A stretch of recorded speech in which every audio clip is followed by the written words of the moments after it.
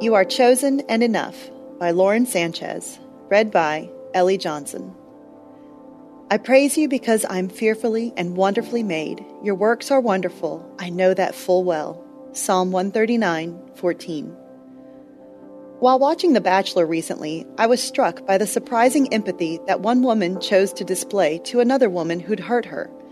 Instead of angrily keeping her distance, Kendall confronted another contestant, Crystal, about her wrongdoing and even took it a step further. She called out the goodness in Crystal and told her that she understood why she did the things she did, but that she didn't have to act this way. She could be vulnerable. She could be real. Real. Why does this seem like such a foreign concept? We have gotten so used to, as a society, living behind facades. We present ourselves a certain way for a job interview. We edit our Instagram accounts to show only the most interesting moments of our lives. We try to appear as the perfect Christian, parent, or leader instead of just being transparent about our brokenness. This only works but for so long. Eventually, we are found out or become exhausted keeping up the charade. Christian author Shauna Nyquist explains the struggle in her book, Present Over Perfect. What kept me running? That's the question I keep returning to, the lock I keep fiddling with. I was highly invested in maintaining my reputation as a very capable person. I thought that how other people felt about me, or thought about me, could determine my happiness. When I see that on the page now, staring back at me in black and white, I see how deeply flawed this idea is, how silly even. Nyquist continues, the crucial journey then, for me, has been from dependence on external expectations, down into my own self, deeper still into God's view of me, His love for me that doesn't change, that will not change, that defies and grounds everything. What I've learned is that when we choose to let others see us in a polished manner, a version of ourselves that is partly us, or not us at all, we miss out on the true joy of feeling fully known and fully loved. It is only when we take off the mask and let others see us that we can really experience the freedom to be ourselves. You are enough. There is freedom in letting go of the control over others' perceptions of us. We can breathe.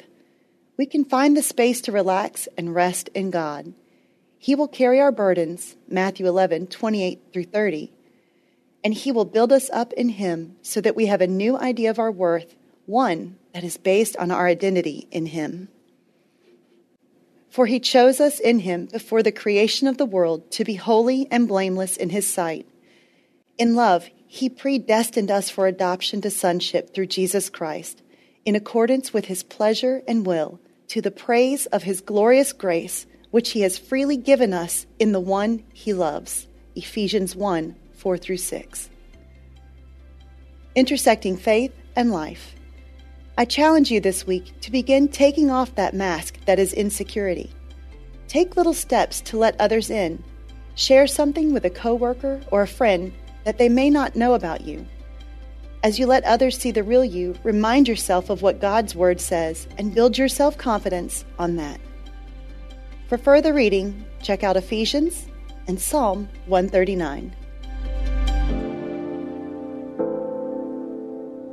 Hey listeners, thanks for joining us for the Crosswalk.com devotional podcast. To get all of our episodes straight to your phone during the week, subscribe to this podcast on iTunes or wherever you listen to podcasts. To find more devotional content like this, head over to Crosswalk.com. Hello, Quinice Petway here, co-host of the Your Daily Bible Verse podcast. Are you someone who loves to take a deep dive into God's Word, one verse at a time, to explore His will for your life and desire to draw closer to Him? If that sounds like you, I'd love to invite you to head over to lifeaudio.com and search Your Daily Bible Verse to tune in and subscribe for daily inspiration, life application, and spiritual transformation through the in-depth exploration of God's Word.